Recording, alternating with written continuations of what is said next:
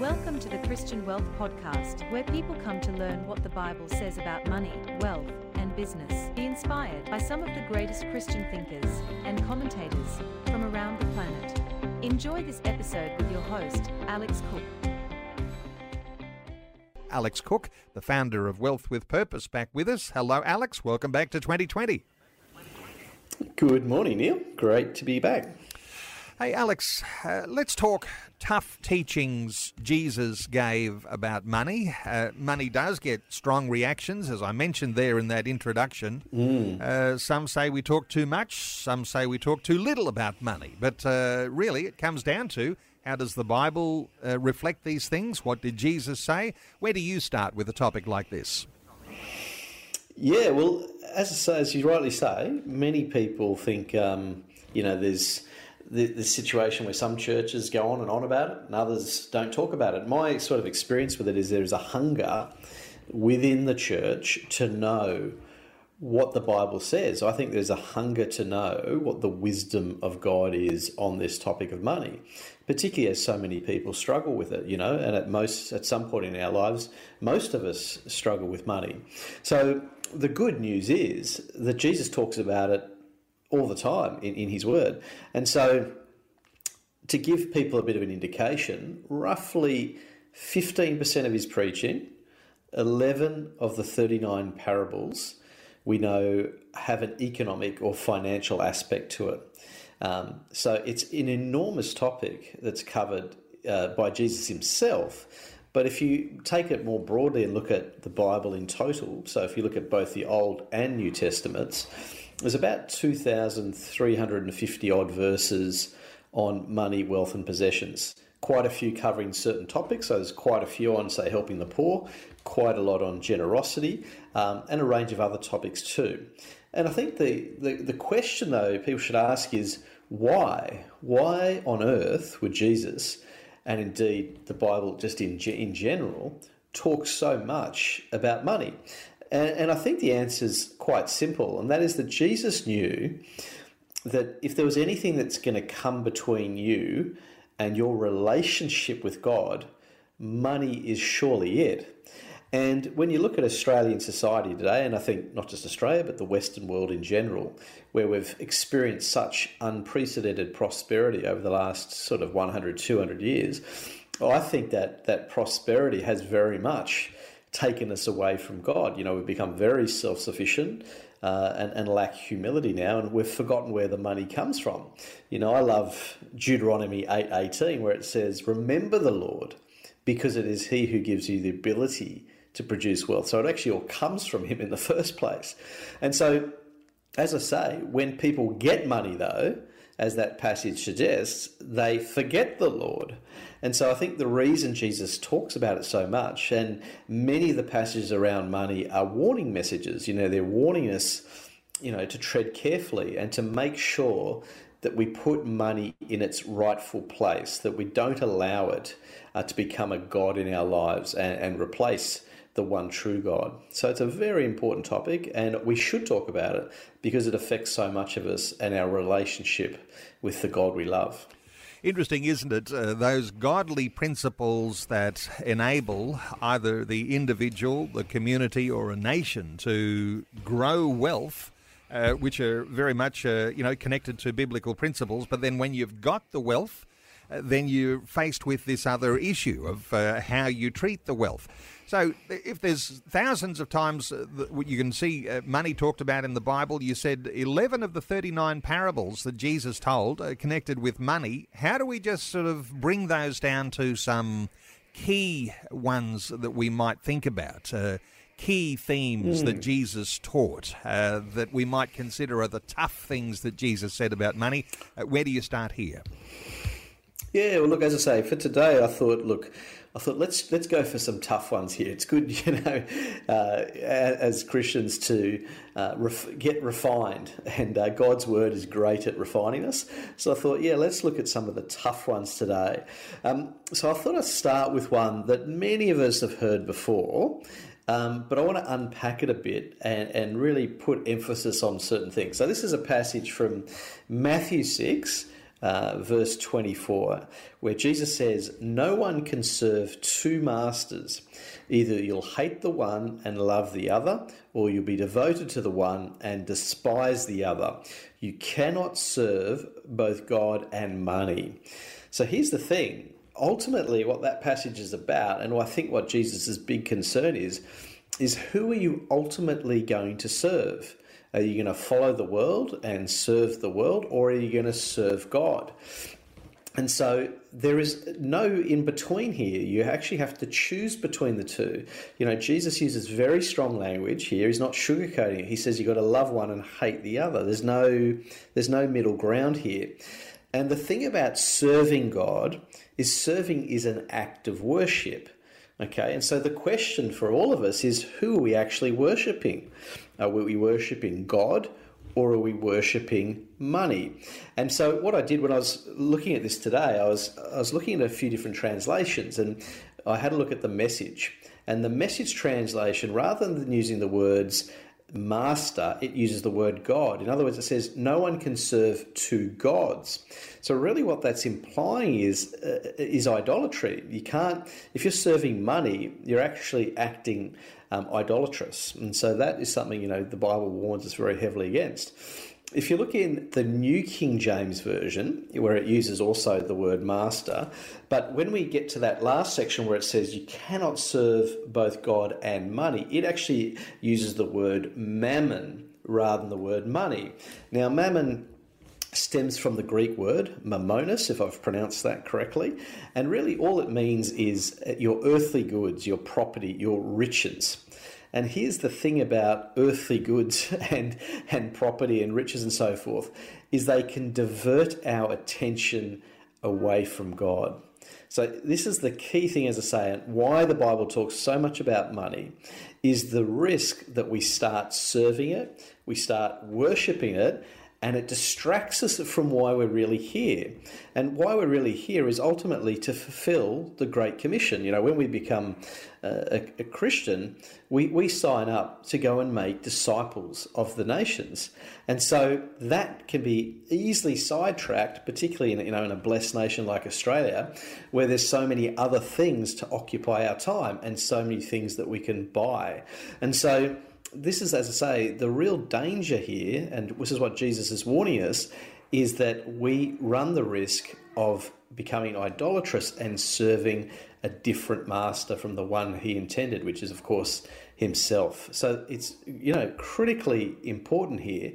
And I think it's a subtle thing. A lot of money it's subtle and seductive in the sense that in our Western culture, so much of the world has crept into our churches that we don't even realise that we find it difficult to separate, biblical living from Australian culture. It's hard to know at what lines, are we crossing here. And so I think it's become a real challenge to even recognise when we're potentially at risk here. So very important topic, because as I say, God's desire for us at the end of the day is that we walk closely with him and we have a genuine relationship with him and we don't wander off and serve a false god, and that we remain focused on building his kingdom. Okay, so when it comes to money, let's just boil this down to some simple ways of perhaps even doing some sort of a self-assessment here. How do you think, Alex, while most Christians acknowledge their sin, they probably say, well, I go to church, I'm not serving money, I'm serving God. How do you tell? Is there some subtleties here that even for the Christian believer who says, I'm a Christian, I go to church, I'm living a Christian life, how do you tell if these sorts of subtleties are creeping in?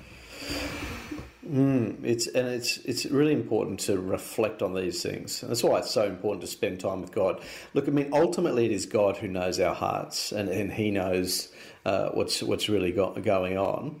But ultimately he wants our wholehearted surrender to him. He wants us to do that by choice, though. God doesn't force us to do anything. He does it he wants us to choose to follow him and to make that decision. But the warning signs, I think, can be as I say, it's quite subtle. And the question here is, what are our priorities? if we think about how we spend our money and what we spend it on, do they reflect an eternal priority? I often think to myself, if you were to show your bank statements or your credit card statements to your pastor, would you be comfortable with your pastor looking at it? Would you be comfortable with that kind of degree of accountability? And that's, once again, you've got to be careful here in the sense we're not trying to be legalistic or anything like that. We're merely saying here, are we prioritising God's kingdom in our life? Are we being obedient to the things that he's asking us to do, such as living a generous life, building his kingdom, helping those that are in need? I mean, there's so much things we can do. Another sort of things is, what are you worried about? Are you fearful of money? Do you think about it a lot? Do you lie in bed worried about it? Because they can be warning signs as well that, money is taking too high a priority in our life. And the other one, I sort of catch myself out when I'm talking to my Christian friends. What is it that we're talking about? Are we encouraging each other in the faith? Are we encouraging and building each other up to build God's kingdom? Or are we just talking about everything else? Are we just talking about house prices? Are we talking about those things that preoccupy so many people out there? I think it was a pastor who said this to me once, where he said your bank statement is kind of like a theological document. Basically, it tells you what you believe, and that is very true. Your bank statement reflects your heart, it reflects your priorities, and that's why we need to reflect on that. And so my challenge to listeners today is think about how you are spending. Do you think that represents a life that is surrendered to God? Are we investing our time and energy in making of disciples? When we wake up each day, are we preoccupied with God's kingdom, or are we more interested in building up our own careers? What are we actually concerned with? What's on our hearts each and every day when we get up? Because ultimately this is about being obedient, living generously, helping the poor, funding the Great Commission. These are the things that should occupy our time. It's not to say that God doesn't want you to enjoy what he's blessed you with. He's given this amazing creation to us to enjoy, but he wants us to share out of the abundance that we have and to use it to build his kingdom and have that as our heart and as our priority. Wonderful to be able to bring a little bit of straight talk in that. Identify those things. You can't serve two masters. Let's touch on some other big themes. What else comes to mind for you, Alex? Another big theme in the hard, tough teachings of Jesus about money. Look, one of my favourite parables that Jesus told is called the parable of the gold bags. Depending on what version you read, it's also called the parable of the talents. And in one version, which I love the name, is the parable of the loaned money. And I love that just because, to me, our money really is on loan to us from God, and we have to give it back when we leave this life. So the parable of the gold bags, you can find it in Matthew 25, so it's verses 14 to 30, and it's a story that many of us are familiar with, where you have a master. The master goes on a trip, and he leaves different amounts of money to his servants, and he expects them to get a return on his money. And of course, sometime later, when they don't expect it, he returns, and they all have to give an account for what they've done with the gold bags that he's given them. It's also important to point out that he gives them all different amounts. They don't have equal, and that's very true of us in this life. All of us have different amounts. And it uses the expression to each according to his ability. So that's something to ponder on. Why is it that God gives money out according to our ability? And of course, therefore, we have a responsibility to become better at handling money. So anyway, back to the story, though, is that the master returns and he expects them to give an account of what they've done with it. And of course, two of them have got a return on his money. In fact, they've doubled what they were given and they get rewarded for it. And then the last one, he's hidden the money, and the consequence for him is actually punishment. He gets thrown into darkness, and the Bible says there's a weeping and gnashing of teeth. So this is tough teaching. It's not mucking around here. And what this really tells us, and I think that really the parable is Jesus talking about himself here. He's the master, and one day he's going to return, and everything that we've ever done will be frozen. Okay? Everything you've ever done, everything you've ever said, everything how you've used your money, it'll all be fixed in time, and there'll be no opportunity to change it at that point in time. And his expectation is that we've done something with it, we've multiplied it. And, this is not, of course, just about money. It's about the time that we use, the talents that we have, all the things that God puts in our hands, we have to steward. And the Bible says here that we'll be rewarded or punished according to what we've done. So it's a very serious passage, but it's one that should be encouraging to us, because even though I've painted maybe in a tough sense, the reality is it's a privilege to look after God's things. He's entrusted us. He's the master. He's the God of the universe. He's the God of all the creation. It's all his, and he's entrusted us to look after it and to use it wisely. So to me, it's a great stewardship parable.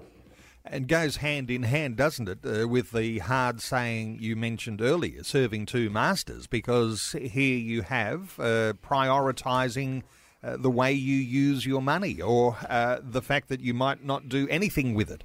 Hey, just very, very quickly, time's running short. Practically speaking, how do you think these relate to us in this day and age here in Australia? Listeners to our conversation today, how ought we be acting with finances in light of tough teachings like this?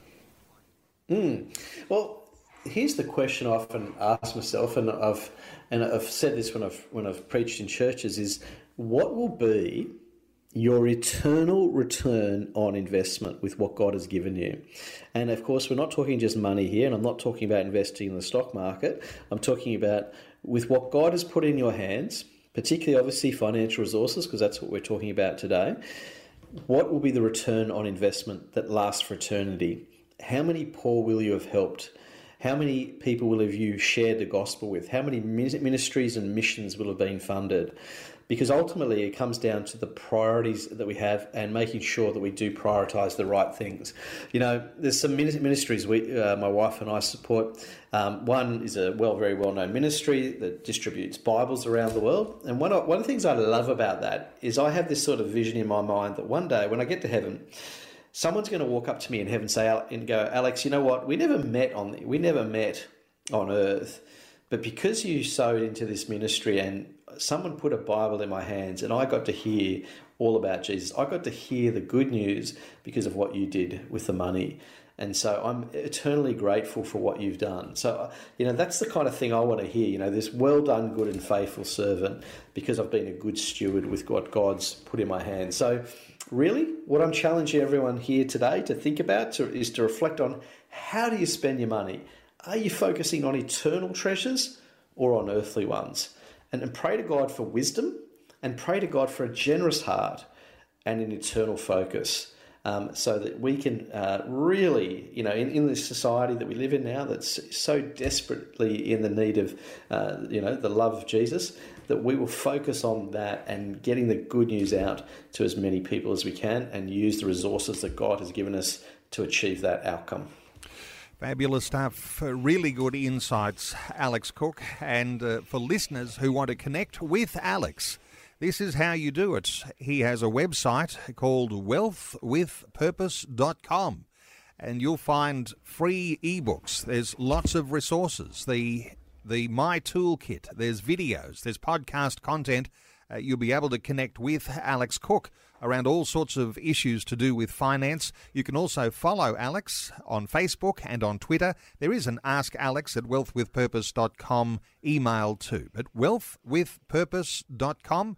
Alex Cook, thanks so much for sharing your thoughts here on tough sayings about money from Jesus. Thanks for being with us on 2020.